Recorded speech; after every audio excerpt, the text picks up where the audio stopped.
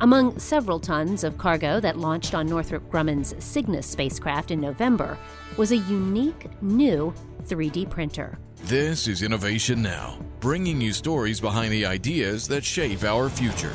On the International Space Station, the Refabricator will have an opportunity to demonstrate its capability to turn waste plastic and previously printed 3D parts into high-quality filament, the ink used by a 3D printer.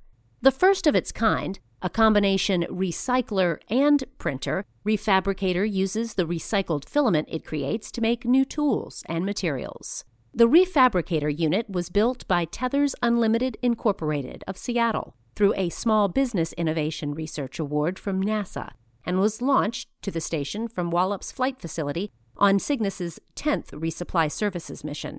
The unit can be controlled remotely from NASA's Marshall Space Flight Center in Alabama. On-orbit tests will be done to confirm the quality of new artifacts created by the machine. But if the printer performs as predicted, this breakthrough technology could be a permanent part of future exploration missions to the Moon and Mars. For Innovation Now, I'm Jennifer Pulley. Innovation Now is produced by the National Institute of Aerospace through collaboration with NASA and is distributed by WHRV.